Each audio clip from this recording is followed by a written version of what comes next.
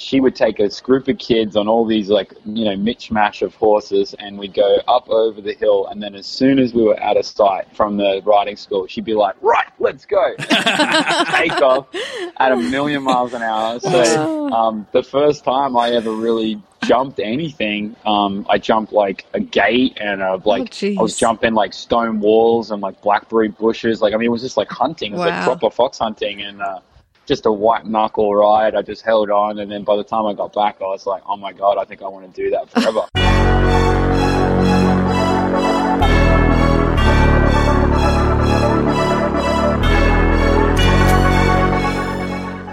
Welcome to the Major League Eventing Podcast, the show for eventing fans by eventing fans.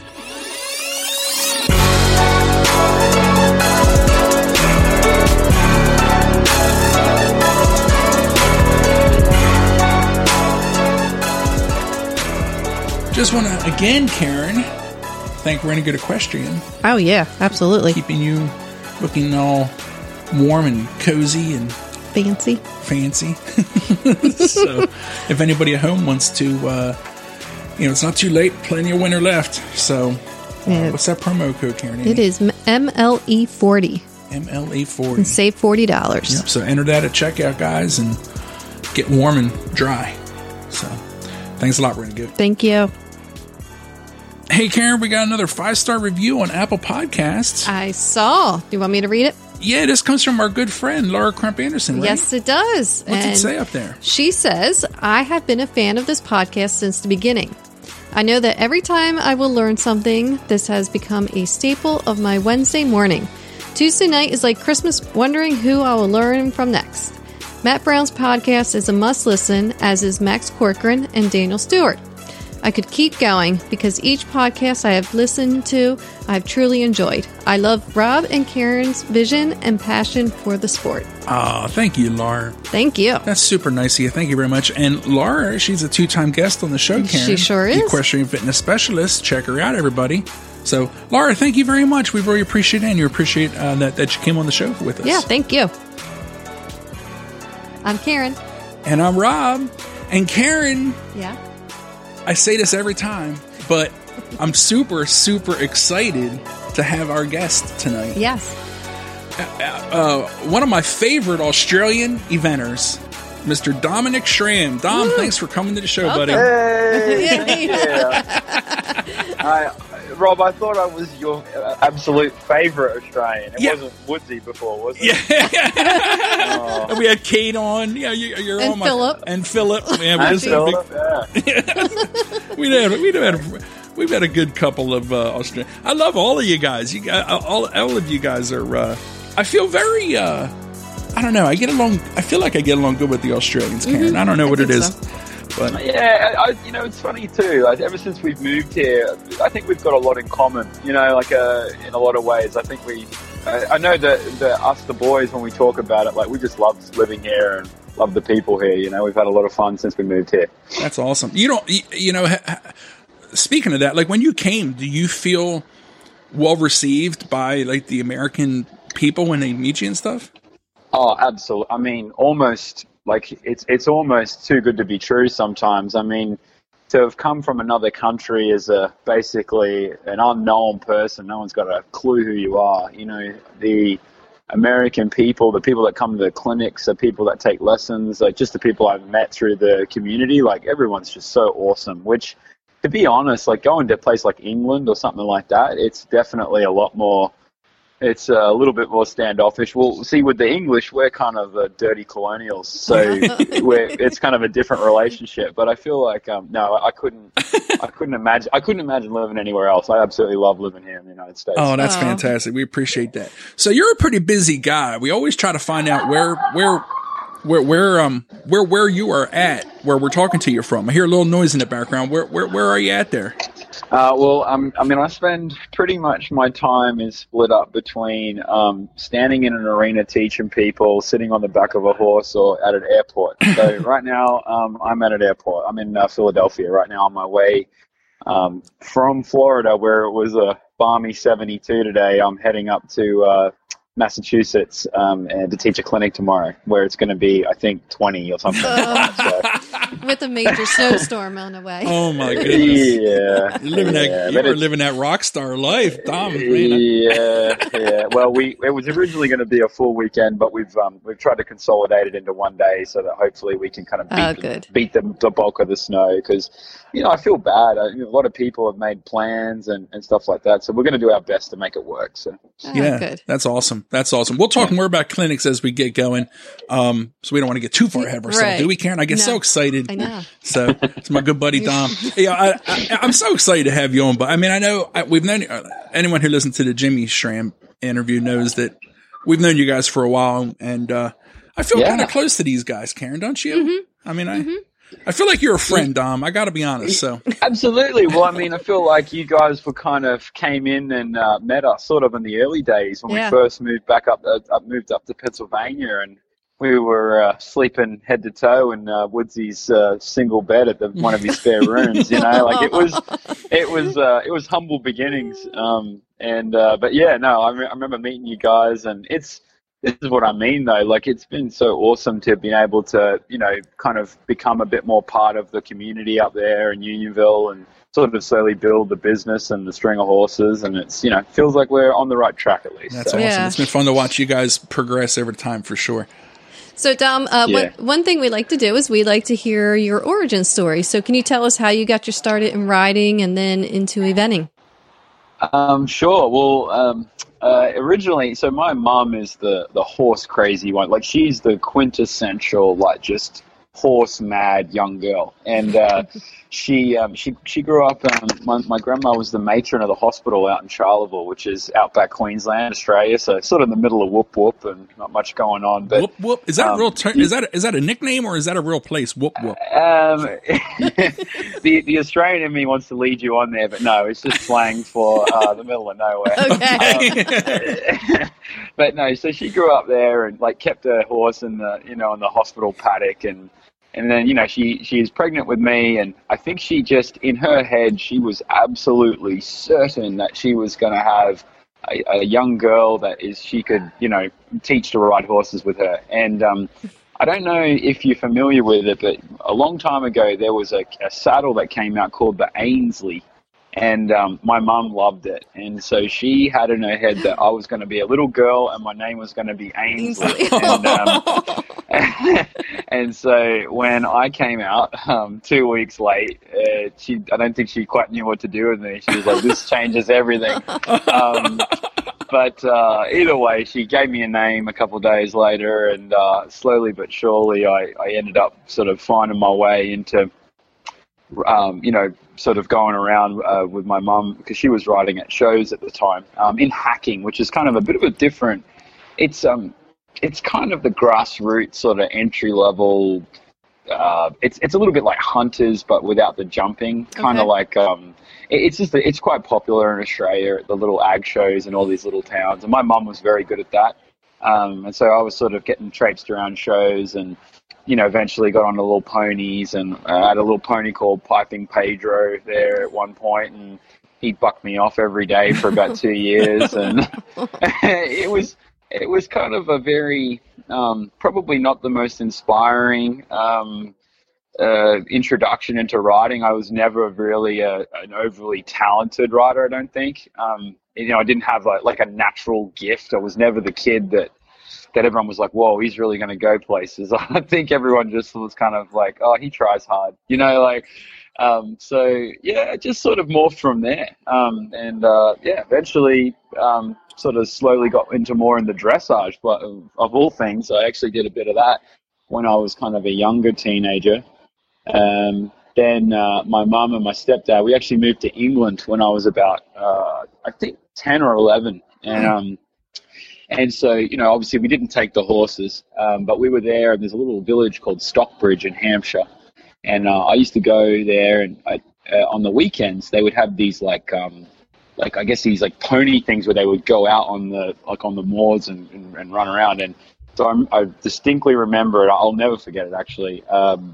I got on this little pony called Treasure, and there was he's someone who was going on to be a real successful event rider. But at the time, she was a young girl, probably 18, 19 years old, and she would take a group of kids on all these mishmash of horses, and we'd go up over the hill, and then as soon as we were out of sight from the riding school, she'd be like, right, let's go. Take off at 1,000,000 miles an hour. So the first time I ever really jumped anything, I jumped like a gate, and I was jumping like stone walls and like blackberry bushes. It was just like hunting. It was like proper fox hunting, and just a white knuckle ride. I just held on, and then by the time I got back, I was like, oh my God, I think I want to do that forever.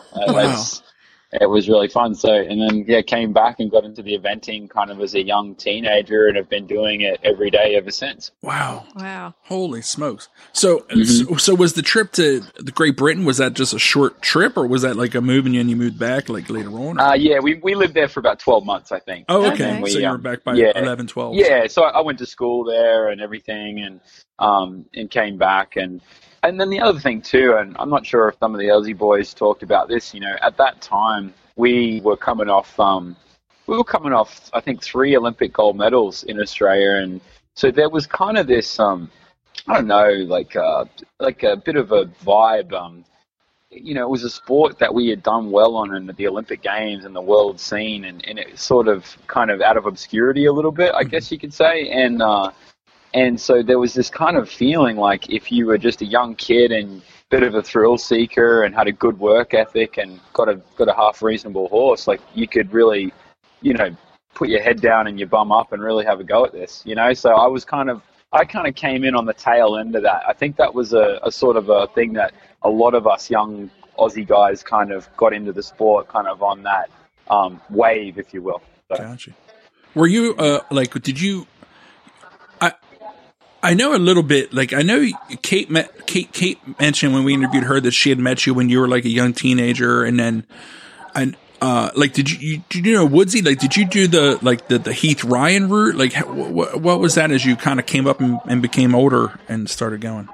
So I was up from Queensland, where Kate's from, and which all those boys like Ryan and Boyd and all those guys, they all pretty much came from around Sydney. So while I was still at school, I would actually go and be a working student in the summers, actually for Kevin McNabb, and that's where we went down to a show in Coffs Harbour, and I remember bumping into Kate filling water buckets. So I think I must have only been 14 or something. Okay. And that was actually when I first met Boyd too. My horse tried to stop and run out at the first fence cross country, and I gave it a big kick and kicked it over from a standstill and fell up on the neck, and and Boyd was walking the course right there, and he was like, "Yeah, come on!" That sounds like him. he was pumped, and so I met him then. And then once I finished school, I actually Chris Burton, who is also from not far from where I went to school and stuff. He's another Queenslander. He called me up and asked me if I wanted a job and come down. So I didn't really have anything. I just kind of packed up my bags and rocked up down there, because he had gone, he had sort of been part of that New South Wales Equestrian Centre sort of deal, and had sort of set up a little base there in Western Sydney, and then I went down there and kind of worked for him as a working student, and then through that I met Ryan and all those guys. Like Ryan was a little bit closer in age to me, whereas those other guys were a little bit older. So, but yeah, I ended up getting to know everyone, and sort of that's sort of where it really got serious for me. Wow, that's really awesome. So, did you do much traveling outside of Australia before you came here, or did you? So not too much. I mean, we had that equine influenza hit, and that was basically shut down the whole country. It was in I think 2007. We had this flu outbreak, and we'd never really had anything like it. And so all the racing was shut down, because I was riding track work in the mornings and breaking horses in. I mean, we were all sort of doing whatever we could just to sort of get by, to sort of pay for the habit a little bit. So when the flu hit and everything shut down, I mean, we were all just like, what do we do? So Boyd had sort of just about flown the coop by then, I think. And then, I mean, Kate was working in a Master Foods factory making like ketchup packets. Wow. Me and Ryan set up a handyman business where we were like chopping down dead trees and painting fences and like just whatever. I mean, like we would do if we thought we could do it, you could pay us to do it pretty much. So we were doing that, and you know, and then we started hearing these tall tales from our friend Boyd Martin about the promised land, and so I know Ryan because Ryan had sort of set up a business. He was a few years ahead of me, and he basically was itching to. We were all looking for a little bit broader horizons, and that's nothing against our upbringing in Australia. Like, I'm very grateful for it, but we just kind of felt like we wanted to be bigger and better and really sort of, I don't know, pursue it to the fullest extent. And so with Boyd kind of telling us about this, you know, we eventually, I mean, I remember distinctly sitting at the pub as like a 19-year-old kid and with Ryan and just us saying, you know what, I think we should move overseas and in particularly move to America. So what I did was, because I wasn't really in a place to really like fully relocate and move horses and everything, I just bought a round the world ticket. It was pretty much all the money I had. So I actually spent 12 months just going. I came to America first, then I went to England, then I went to Germany, and then returned home. And the idea being, I wanted to sort of improve my riding a bit, but also kind of get a taste for each place and then figure out where I wanted to go. And so America was the first stop, and I actually ended up in Ocala in January through March. That'll suck you in. Yeah. You think the whole of America's got palm trees at that point. Yeah, exactly. Well, I didn't realize it was a little bit of it was kind of a surprise once I actually finally moved here and had a bit more of a look around. There's a lot more to the country, but no. So I did that for 12 months. I think that would have been in 2008. I spent the whole year just sort of traveling the world with just 2 suitcases and kind of going from barn to barn, just sort of, you know, picking up stuff where I could. I got to go to Badminton and help groom for Paul Tapner, and I went and worked at a big stallion station in Germany and went to the Bundeschampionat, and, you know, like just kind of got a bit of a taste. And by the time I ended up back in Australia a year later, I then was absolutely 100% dead set on moving to America. I knew I wanted to move here. Wow. So. That's awesome. America won out, Karen. Yeah. USA. Yeah, it sure did. I mean, I like the people and I like the scene. I felt like there was opportunity if you were prepared to come here and work hard. And and just I guess the fact that it looked to me that you could really build a life here. You know, it felt like in some of those other places that, you know, you were just going to, I mean, you're always going to work hard if you're a professional in the horse industry. Like, there's no getting around that. But it looked like a place that I thought that you could really build something and, you know, buy a house and have a farm maybe one day, you know, whereas the other places that sort of felt so out of reach, I guess. Gotcha. Yeah. So.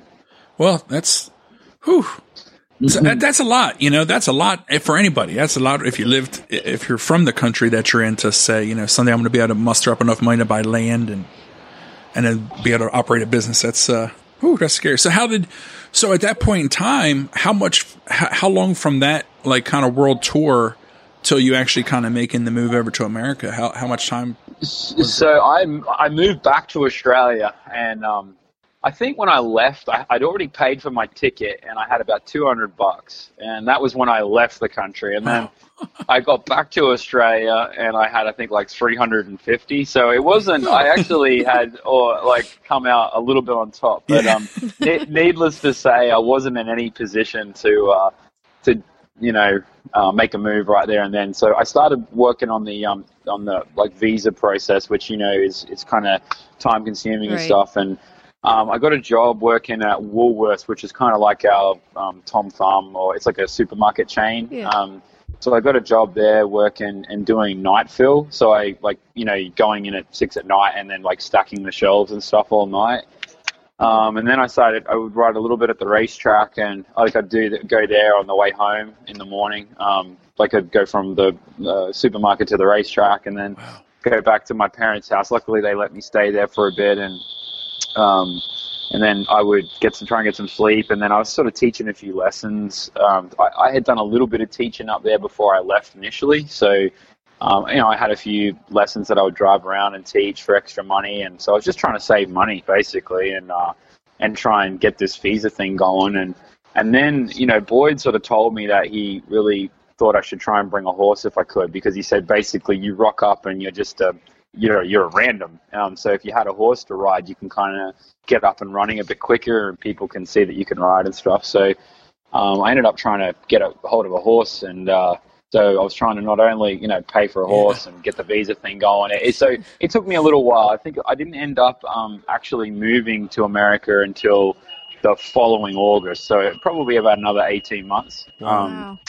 And actually in that time was when I met Jimmy. So because I was keeping up with Boyd and Ryan, and like talking to them pretty regularly, and they were sort of inspiring me. And then Ryan was dating Jenny Brannigan at the time, and Jenny and Jimmy were good friends, and that's kind of how we got introduced. And so she eventually came over after talking to me for a long time, and came over to visit. And I guess you could say we sort of started dating, and so we were doing kind of the long distance thing. I was going there and she was coming here, and sort of doing that for the following sort of 12 months before I actually moved over too. Wow. So your motivation to get over here was pulling from all different angles.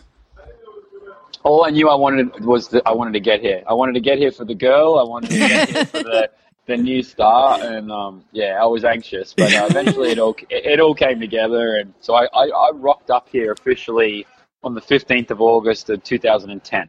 I got to ask you something. This is a crazy question. Uh-oh. So the Australian accent, all the ladies swoon for the Australian accent, and the ladies with the Australian accent, that's kind of cute too.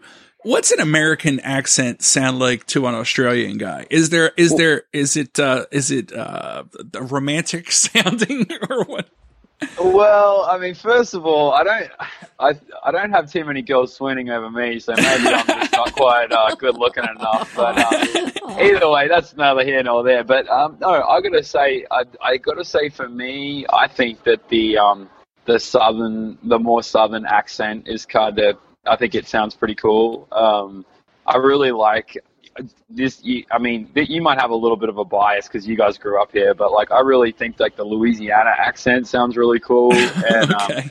And the Texan accent. I would say the accents that I don't really like as much would be like the Southern California one, or the like the real harsh like Jersey one. They're a little bit harsher, I guess. You could say that that Boston accent.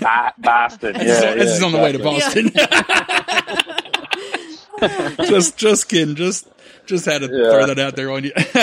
So I was always curious about that, like, because I don't know. It just I was curious what the American accent sounds like to someone from not in America. And good thing he did say Texan. Texas, yes. Yes. So definitely the Texas accent. I like the Texas accent. And That's you got to remember too, when we grow up in Australia, like we hear all the American music and see American films, so we're sort of growing up with it a bit too. Gotcha. Like we kind of hear it a lot more probably than you guys hear ours. So. Yeah. Gotcha.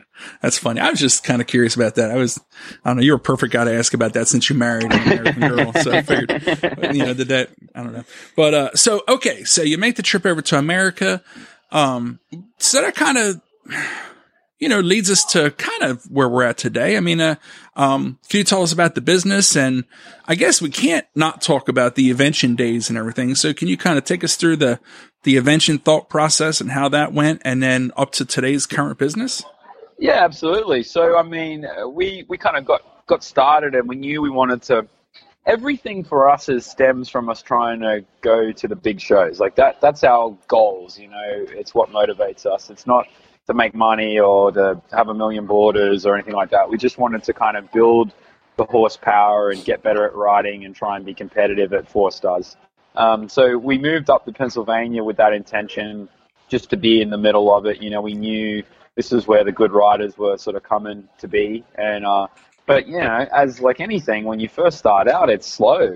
No one knows who you are, and you're kind of just another sort of random person. And so, it was kind of slow going, and we had a little bit more time up our sleeve. And, I had actually had an idea to write a book about teaching I'd always taught a lot of kids in sort of remote areas because that's sort of how I grew up, and I felt like there was a better way to sort of, I don't know, a more encouraging way to teach people without being giving them good information, but in a way that they sort of wanted to learn it.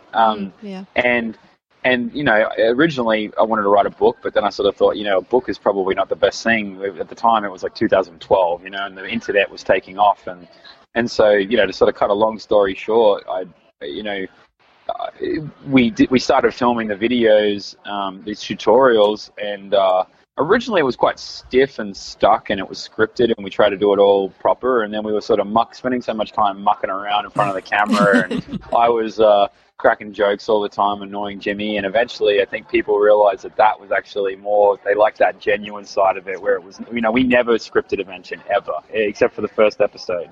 Everything was just, you know, talking to the camera and trying to talk about what we knew and what we were trying to help people with, and, you know, I think that being genuine like that, I think people liked it, and you know, we never thought it was going to be as popular as it became. It sort of grew into its own thing. And then for me, it really helped me get my name out there for the clinics. Like a lot of people contacted me about doing clinics once sort of Vention got rolling, and you know, so, and I'm a pretty busy clinician now. Like I would say, I spend probably as much time on the road as anyone teaching, and I got probably a Vention to thank for that exposure.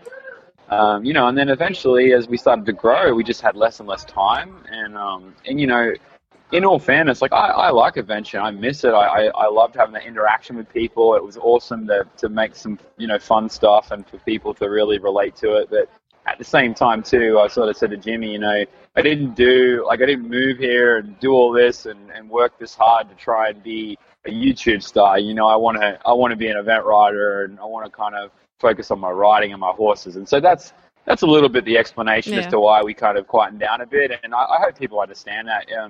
It's not that we don't want to do it. It's just, you know, there's only so many hours in a day, and I already feel like I've got 3 full-time jobs. Yeah, absolutely. Yeah.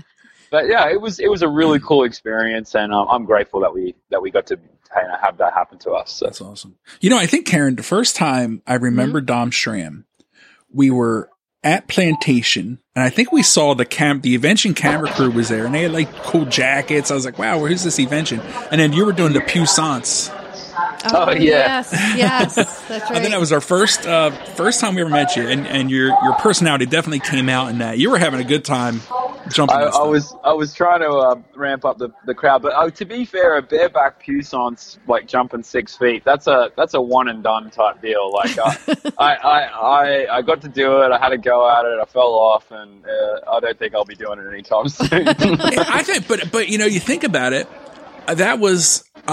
For Karen and myself, that was the first time we ever saw you, and it stuck out. Right. Yeah. You know, like, so things like that are good for that guy that kind of, you know, maybe didn't know a lot of people in America. So right, yeah. Now that I think about it, probably wasn't a bad thing to do, was it? it got, you know, that was before Evention was, like, we ever saw an Evention video, so we kind of figured out, oh, there's this Dom Schramm fella. Who's he? You know, we had no idea who you were, where you were from, nothing. So pretty awesome. Right, yeah. Good marketing mastermind.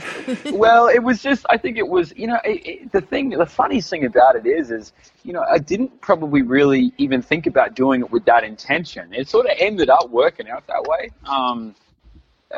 But yeah, I mean, my primary intention was not so much that. I don't really know why I was so passionate about it. I think I just really wanted to put some in. I thought there was a bit of a void, you know, and I felt like in our sport, sometimes there's this stigma that if you don't know something, like something, say you don't know how to pick studs, that if you almost, I see people almost a bit too afraid to even mention that they're not comfortable with picking studs because it's something that they feel like they should already know, and it's embarrassing to bring it up. And I felt like that happened a little bit in the sort of English disciplines. Like if you didn't know it, you were kind of stupid. And it's like, no, everyone's got to learn it for the first time. Yeah. Yes. So that was kind of another little reason why we sort of tried to do it in a way where if we were talking about, let's studs, for example, we try and do it in a way it's not condescending, not making people feel stupid for not knowing or for learning something new. No, I think that's absolutely brilliant, and I think we probably saw every episode because we were fans just like everyone else. I mean, it was fun. It was, I remember looking forward to every week. It was each week. Yeah, it was fun, and you guys, I mean, really, whew, I mean, that blew up fast. That was. It really did. I mean, towards the end, I think last time I counted on both Vimeo and YouTube, and we had, I think, nearly 10 million views or something total. I mean, it was pretty big, and I mean, they're still getting watched today. Yeah. I mean, it's crazy. Well, it's timeless stuff. I mean, it's riding horses, it's exercises, it's we learned how to pull off a shoe on Eventure. Right. Right. Yeah. Yeah. Cool. I mean, next thing you know, guess what? We went out and got a pair of those. I forget what the name was now, but the crease nail. The crease nail pores. Next thing you know, hey, the trailer's got a pair of crease nail pores in it now, buddy, guaranteed. Yeah. So. I think they're supposed to be. They're supposed to be. Yeah, they're in Aiken right now with the show. So who knows? I don't even know if the trailer's still in one piece. Let's hope so. Yes. If anyone's in Stable View, give us a report on our trailer and truck. Just kid. So now today, you're off on the road. You said you're doing a lot of clinics. How many weekends a year do you think you're out on the road? This year will be. I've had a couple busy years. Last year, I sort of took a little bit of time in the fall to really focus on my competition horses. So I think I only had 14 weekends away last year. And this year is looking more like sort of 20 to 25, somewhere in there. And then I do go a little bit like in the midweeks, like on a Wednesday. Like, so what I'll do is I'll get up real early, and then I'll ride horses and then try and get to the airport, say by like 10 or 11, and then fly somewhere and then teach like that afternoon, evening, and then teach real early the next morning and then fly back with enough time to maybe ride a couple that evening. So the good thing about that is it helps kind of keep the weekends a little bit more open. So between that, I would have somewhere in the range of 50 flying trips to teach over the year. So it's pretty busy. I mean, the way we sort of structured it, like it's a lot, and it's kind of tiring, and it doesn't give any room for a day off or anything like that because I got to get back and ride. But the one thing it does really offer is it gives me a chance from Monday through sort of Friday to really focus on the training, really, I feel like I have the time to put into the horses, and I don't, it's not like if some people teach 6 lessons every afternoon and it's hard to like give your horses all the attention you might want to. Right. Whereas the way we do it, I feel like I'm tired, but at least I know on Monday I'm like, okay, I've got all day to really work on the flat work, or I can go and take a lesson and I feel like I can fit it in, So that's really the reason why I'm sort of trying to do that, so that I can spend more time getting better at riding and, making these horses better. So gotcha. So today's Friday. You're flying out to Boston, like you said. You're laying over in Philadelphia. Could you give us an idea what your day's been like up to you hopping on an airplane? Okay, sure. So I got up early this morning. I think I taught a lesson first thing, and then rode 4 horses. And then because a lot of the guys that are with us are going to a show this weekend on Sunday, so I taught then 5 or 6 lessons after that. And then got to left to the airport, and then flying here, and then I think I get into Boston at like 10 to 11, and then it's probably about an hour drive up to where I'm going, and then tomorrow will be sort of teaching all day, and then I think fly out at 6 and get back to Orlando at 12, which means I'll get back to bed at 1:30, and then Sunday will be just another day. We've got to go to the show, got to get all the horses ridden. Bolly's got to go to the aqua tread. It's pretty much like that. I mean, there's definitely there's no real, especially this time of year when everything's up and running and we've got a lot of horses in and stuff. But I'll be honest with you guys, like, that sort of stuff, like, that's sort of all part of it, and I enjoy it. I like being able to spend time riding them, and I know that you got the yin with the yang. Sometimes you got to do a bit of stuff that's not as pleasant to be able to spend more time doing what you like doing, and everyone sort of faces that. So I'm lucky enough that I get to go back down to south and be in the warm and ride some really nice horses. So it's not so bad. Yeah. Speaking of nice horses, you have a nice string that you're building up there, my friend. So why don't you talk about some of your notable competition horses that you got going there? Sure. Yeah. It's finally starting to feel like it's coming together. It's taken a few years, but my sort of flagship horse is Bolly B, or Bolly, or Bolly, or whatever you want to call him. Well, he's got lots of different names, but Bollywood, as I think we're calling him at the moment. But he's the numero uno. He's kind of the big dog in the stable right now, and he's qualified to go to Kentucky, and with that sort of being our plan. And he's just a remarkable horse, like a fantastic mover, a fantastic jumper, and just a beast of a cross-country horse. He really is the full package. He's a Dutch horse by Politaire, son of Politaire, and then out of a Voltaire brother. So he's a Dutch horse in sort of got kind of, I would say, classic Dutch breeding, at least on my mother's side. And then so he's owned by the Gieselman family, and he's actually the longest I've ever ridden the same horse consecutively in my life. And I've been riding him for, I think, 3.5 years. So I'm really excited about him. He feels really good. And then I have a couple of really nice young horses that I'm lucky to ride, and have some awesome people who've helped me, kind of put that together. I've got Quadracana, who is she's a coming 6-year-old mare. She's a German sport horse. And she is, so you're familiar with Fischer Ricana, Michael Jung's mare. Oh, yeah. So Fischer Ricana was one of 3 full sisters. There's Fischer Ricana and Ricona, and they're both rides that Michael Jung has. And then there was a third one, the older one, Ricana 2, who was a brood mare. And Quadracana, who I have, is the first foal of her and of any 3 of them. So she's really exciting. She's one of my favorite. I was so lucky to have got a hold of her, and she's got it all. She's smart. She's a good mover. She's a lovely jumper. She's a real spitfire of a thing, and I just absolutely love to ride her. How did you get to jump the line on that horse? I would have thought she would have had rights purchased.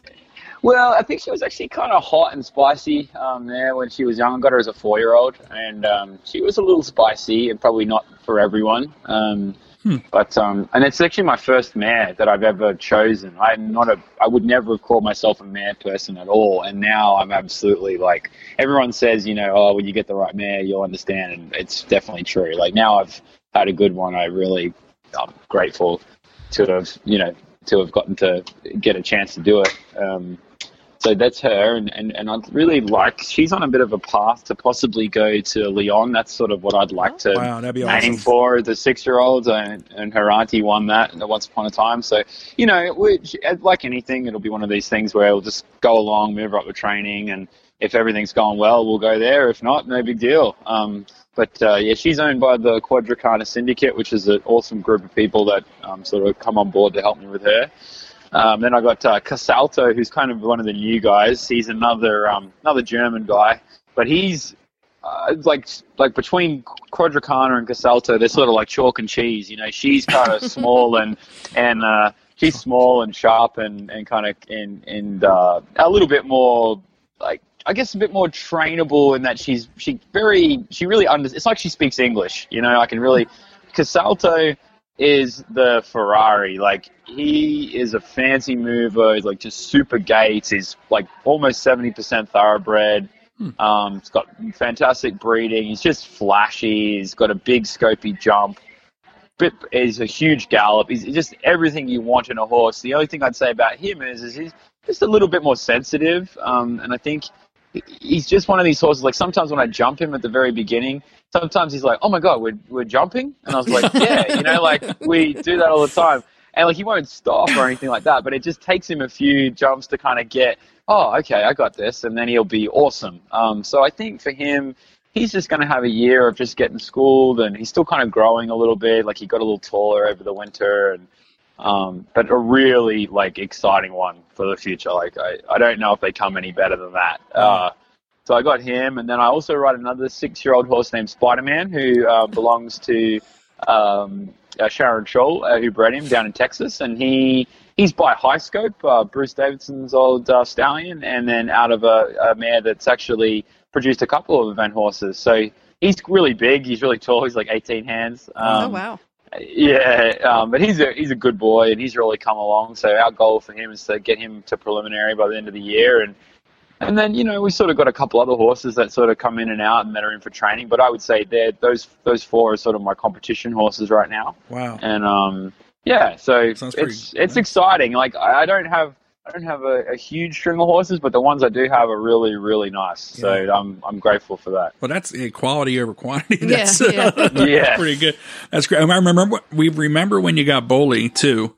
We saw Boley, I think, at one of Boyd's show jumping. When he opens the place up for like the show jumping. Yeah, the little like schooling days that he had. Yeah, remember seeing him. Yeah, he's an impressive horse. He wasn't always the easiest horse.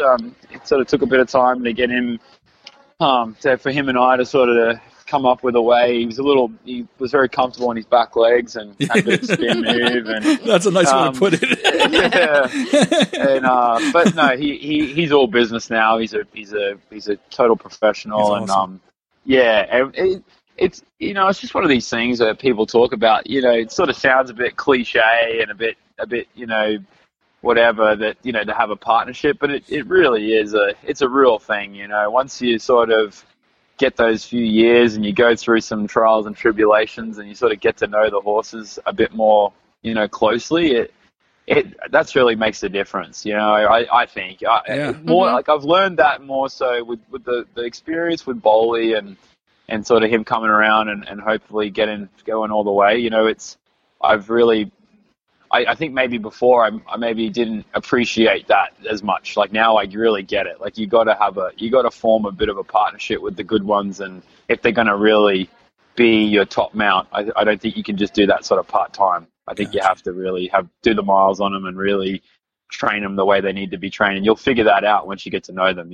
Yeah, for sure. So. And then you have all these young horses. You're also on like the Young Event Horse Committee. Is that right? From like the USEA? Yeah, that is right. Yeah. I really, so I guess you could say my passions I'm very passionate about eventing.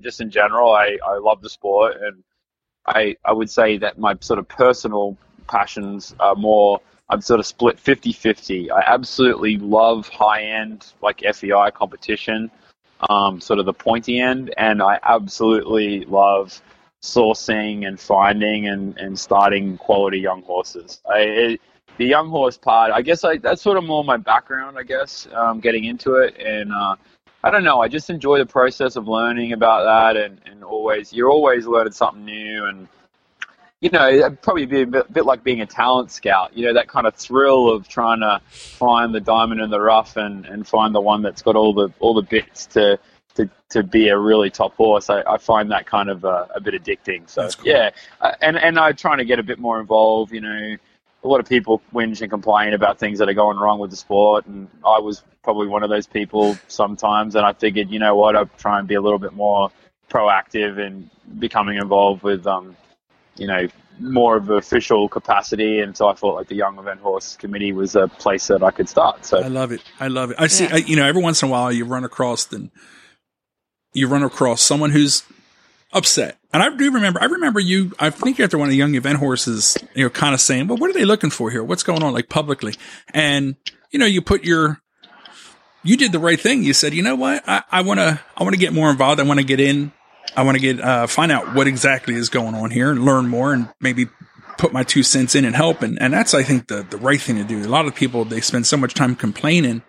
They'd rather complain from the sidelines and criticize everybody than, pick up the phone or shoot that email and say, hey, listen, I think I can offer something to this to help make this better. So I think I totally agree with you, Robin. I would say that, since sort of seeing it a little bit more from the other side of the curtain, it's definitely really eye-opening. And I mean, those guys like Marilyn Payne and Tim Holcamp and all those guys, they're doing a fantastic job, and they really like a lot of blood, sweat, and tears going into that to try and make this into something good. And I may not have had that if I hadn't got that perspective. I probably wouldn't have realized, just how how hard people are working to try and make it good behind the scenes. And so I would encourage anyone who sort of, maybe they're not satisfied with something to, make a phone call or send an email. They're always looking for someone, they're always looking for extra help and stuff. So you look at those committees, on those committees lists, and it's a lot of the same names over and over and over again. So I'm sure, fresh blood would be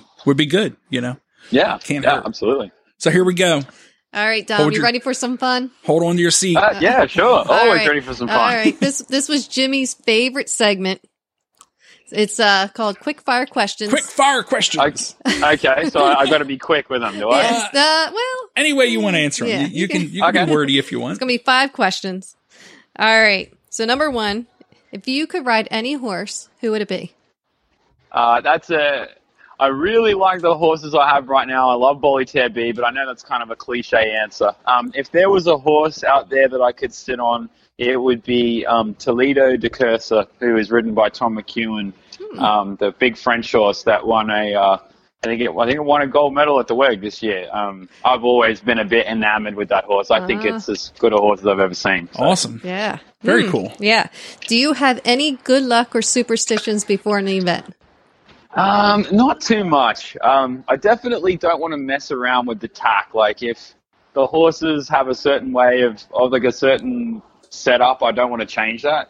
I will say there's one thing I do that maybe not everyone agrees with, but I wholeheartedly believe in it is at the 3-day events, I do not want to show jump the horses with braids in.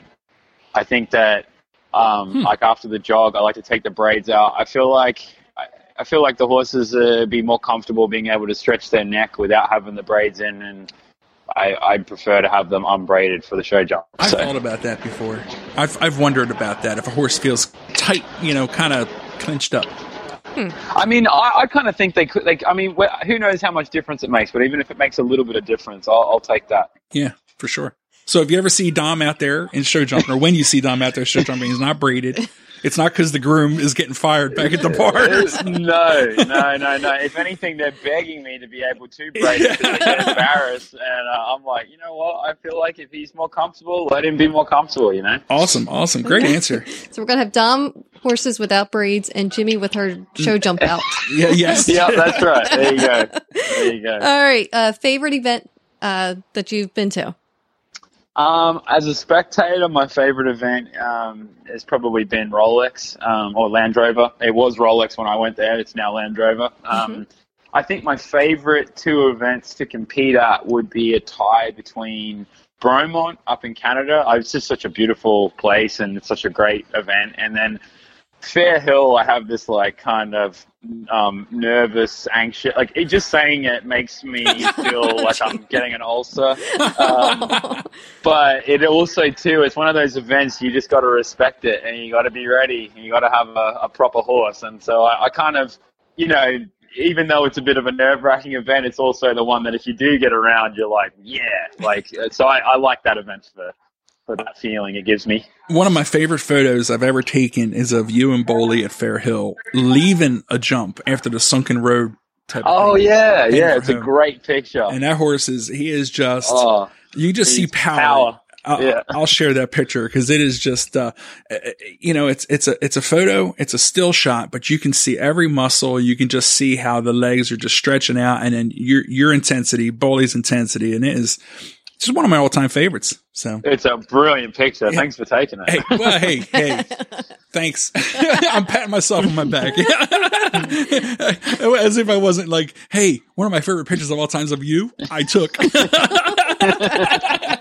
Awesome. I have some pretty good dressage pictures of you guys too. I don't know. You guys are photogenic together.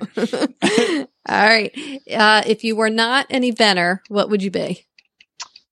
It's kind of a tough question because I've never really ever thought about it because I've always had the fear of death that if I don't make this work, I don't know what the heck I'm going to do because I didn't go to college or anything like that. But, I don't know. I feel like if I had a choice, I would like to be a person that sources horses, like in Europe, like professionally, like goes around, does the rounds, drives around, gets to know people. I love finding young horses. So I think I would do that. I could see myself doing that. Yeah, that'd be fun.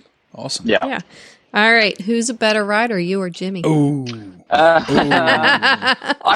gotta say, I think my wife has a lot of really awesome attributes that I aspire to have. Like, I just feel like I'm kind of the rider that sort of figured out a bit more to ride a bit more on my own. And so I have a lot of bad habits that I'm like fighting with today. Just and position and just stuff that kind of can make a little bit of a difference in the dressage. Whereas my wife has got so many, like, her position is normally so correct. So I guess I'm kind of jealous about that. So I think we have good and bad. I think we have, like, pros and cons to each of the way we ride. I think it's an even split right there. There you go. Good answer. Right. I see, Dom. Yeah. She lures you in with all these kind of favorite horrors and venue, and next thing she hits you with the uppercut. Like, all right, this is it. Yeah, put your neck out. Yeah. How's that couch looking? But you survived. You survived. You survived. I survived. I made it to the other end. So, all right. So we're done that. If you had any advice for a young rider trying to make it in this sport, what would it be? My advice, sort of, I guess, practical advice would be to go and be a working student. And I would preface that with, when you go to be a working student, you need to go to be a working student with someone who has a busy string, is competing, and I think you need to be a working student for at least 2 years. And I think the reason for that is you need to work hard enough that you actually get to experience the full spectrum of what it takes. And I think you need to get kind of beaten up a little bit, and a little bit, I don't mean that in a bad way. I mean, like, you need to be, like, laying in bed at night and questioning, why are you doing this? Because if you're broke and you're working hard and you're sore and you're not sure what's going to happen and you're not sure if you're ever going to get there, that's the feeling that you have when you start out becoming a professional. And that's when it's for real, it feels a lot more daunting. So I feel like if you can do that and you can figure out a way and you can be creative and you can work hard and you can talk less and listen more from whoever you're working for, and I think you'll find the people that really take it seriously, the working students that really are all in, they're not fair weather, they're the ones that the opportunities open up for, and they tend to be the ones that will go on and do it well, I think. Whereas I feel like people that, if you want to sort of have a go at this and be a professional, and you had one horse and you got a bit of experience and you're a working student for a few months and then you set yourself up as a trainer, I feel like that's a lot of expectation. I feel like it's a lot of things that, I don't know, if you don't feel quite prepared enough, I just think you're putting yourself at a disadvantage. The other thing I would give advice is travel. Travel as much as you can. Try to go overseas, try to get other perspectives, and prepared to be able to be on the move. If you come from Idaho, and you want to be a professional event rider, you're either going to have to do a lot of driving and you're going to have to move, and I think sometimes I see people and they want to have a bit of everything, but at the end of the day, most of these professional riders that are doing it well, they sacrifice times with their family, they sacrifice, being able to get to things, and they've generally had to take the plunge and move somewhere that maybe they didn't even want to move to. So I think if you can sort of be prepared to do those things, and you really have that drive to be able to get you through even when it's a bit rough, then I think you're already halfway there. That's half the battle to me. So yeah, that would be my advice. Sounds like pretty solid advice. Good advice. To me. Heck yeah, that's what I'm talking about. Solid work by you. I love it. So, hey, we know you got a plane to catch, so I could talk to you all day, but we know you got a plane to catch, so we'll wind things down. That's all right. It's getting so cold. I don't really want to go. But either way, maybe if we can strategically help him miss his flight, they can blame it on Major League. If I was doing a big time international podcast interview, it's okay. But sponsors and supporters, and we know it's pretty important stuff. So we want to make sure that we always recognize sponsors, supporters, anyone that you want to recognize that helps kind of grease the skids, so to speak, on Stream Equestrians. Absolutely, yeah. I mean, there's just no way I couldn't even dream about doing it without some of these people and what they've done for me. And in, sort of no specific order, my owners and my best supporters, the Gieselman family, Dana and Manny Dima, Bill and Ingvild Ramberg, they've been just awesome friends to me and great supporters. Susan Anway, Christina Mitre, Tish T-Lock, Anita and Don Cook, Sharon Scholl. These people have just been so awesome. Stormy Daniels, she supported me. These guys have just, I don't know, they sort of believe in the dream, that I do. And it's so nice to have people sort of back you like that. And, I wouldn't have these horses if it weren't for them. Cool. So I'm extremely grateful to them. I also have some great sponsors. I have Steuben, Saddlery. They're sort of our long-standing original sponsors that backed us kind of right from the get-go and have been just awesome to deal with ever since. Merck Animal Health with their Safeguard wormers. I have great peace of mind knowing that we're using the best products for worming our horses. And, of course, Professional's Choice, which was kind of a childhood dream come true for me to be involved with them, because I always sort of thought about wanting to be sponsored by them one day if I could ever possibly do it. So it's been awesome to have them come on board as well. KER was an early sponsor of us and have just been awesome, and to have Dr. Joe Pagan as a resource, the whole team, when it comes to questions about nutrition. And, they've formulated special diets for some of our horses, like Bolly. I mean, Bolly's comeback is a huge part of that was how he managed his diet after he had colic surgery. And if not for them, I don't think he would still even be here. Got guys like the guys at Legends Feeds, like our horses have never looked better. I don't want to ever have to feed anything else. I mean, the horses are doing so well on it. It pretty much covers all the range of the horses that we have in our barn. The Jill at Malvern Saddlery has been super supportive of us and helped us get, outfitted well. We have High Standards Leather Care to keep our tack looking good. Abbey Road Group, Stacey Yolenti is the best equine accountant. She does such an amazing job for us, because that's no easy task, and we're so grateful to have her help us with that. Flexible Fit, the Joe Everly's business from Australia that gives us all the accessories, our breastplates and girths and all kinds of stuff. She's been awesome. And I mean, like I said, just everyone, our blacksmith Dan Martzol, and our vet Kev Keen, and Dr. Zara. Like, if there was one sort of missing piece in that, like, it just can't work. And so I'm just so grateful that we've I really feel like this year or this last year we've really finally got the team that's ready to sort of be able to really take us to the next level. So I'm excited about that, and I'm super, grateful to have had that support. That's awesome. Super work. And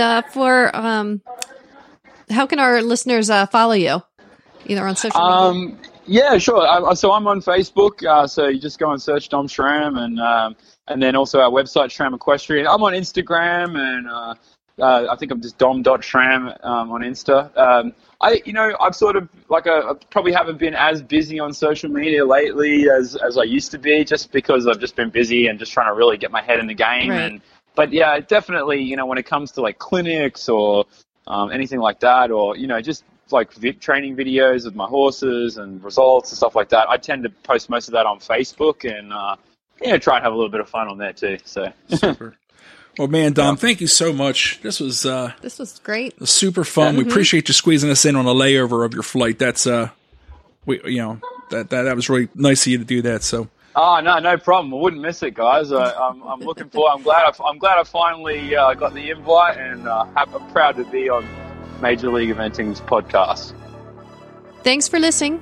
We hope you enjoyed today's podcast. You can leave us a review on Apple iTunes or visit us at majorleagueeventing.com. Cheers!